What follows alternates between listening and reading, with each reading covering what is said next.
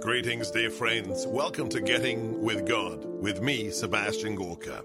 In an age where making time for that which is truly important is increasingly difficult, this modest podcast is dedicated to reconnecting with the truth. The truth that is unchanging, unbending, the truth from our Creator. Each episode will see me reading one or two chapters from the Bible and give you an opportunity to rededicate yourself to that which truly matters. Let's begin. Mark, chapter 12, the parable of the tenants. Jesus began to speak to them in parables. A man planted a vineyard, put a hedge around it, dug a winepress, and built a tower. Then he leased the field to tenant farmers and left on a journey. At the proper time, he sent a servant to the tenants to obtain from them some of the produce of the vineyard. But they seized him, beat him, and sent him away empty-handed. Again, the owner sent them another servant, and that one they beat over the head and treated shamefully. He sent yet another, whom they killed. So too many others. Some they beat, others they killed. He had one other to send, a beloved son. He sent him to them last of all, thinking, "The tenants will respect my son." But the tenants said to one another, "This is the heir. Come, let us kill him, and the inheritance will be ours." So they seized him and killed him and threw him out of the vineyard. What will the owner of the vineyard do?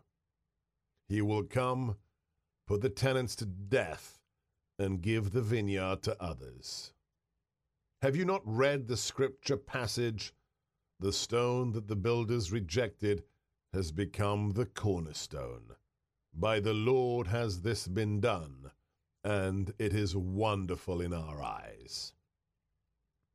They were seeking to arrest him, but they feared the crowd, for they realized that Jesus had addressed the parable to them, so they left him and went away.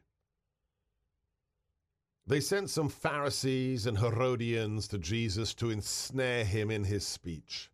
They came and said to him, "Teacher, we know that you are a truthful man, and that you are not concerned with anyone's opinion. You do not regard a person's status, but teach the way of God in accordance with the truth. Is it therefore lawful to pay the census tax to Caesar or not pay it? Should we pay or should we not?" Knowing their hypocrisy, Jesus said, "Why are you testing me? Bring me a denarius." They brought one coin to him, and he said to them, "Whose image and inscription is on the coin?" They replied to Jesus, "Caesar's." So Jesus said to them, "Render unto Caesar that which is Caesar's, and to God that which belongs to God." They were utterly amazed at him. Some Sadducees, who say there is no resurrection, came to Jesus and put this question to him, saying, "Teacher, Moses wrote for us, if someone's brother dies, leaving a wife but no child, his brother must take the wife and raise up descendants for his brother. Now, there were 7 brothers. The first married a woman and died, leaving no descendants. So the second married her and died, leaving no descendants, and the third likewise. And the 7 left no descendants. Last of all, the woman also died. At the resurrection, when they arise, whose wife will she be? For all 7 had been married to her." Jesus said to them, "Are you not misled because you do not know the Scriptures or the power of God? When they rise from the dead, They neither marry nor are given in marriage, but they are like the angels in heaven. As for the dead being raised, have you not read in the book of Moses, in the passage about the bush, how God told him, I am the God of Abraham, the God of Isaac, and the God of Jacob. He is not the God of the dead, but of the living. You are greatly misled.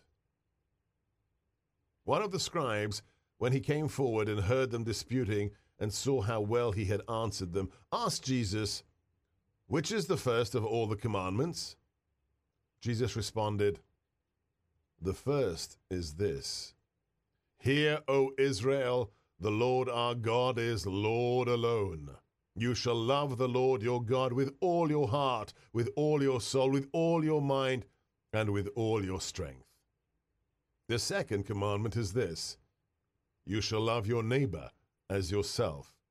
There is no other commandment greater than these. The scribe replied, Well said, teacher. You are right in saying, He is one, and there is no other than He. And to Him with all your heart, with all your understanding, with all your strength, and to love your neighbor as yourself is worth more than all burnt offerings and all sacrifices.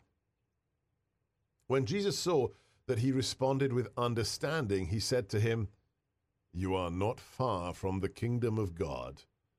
And no one dared to ask him any more questions.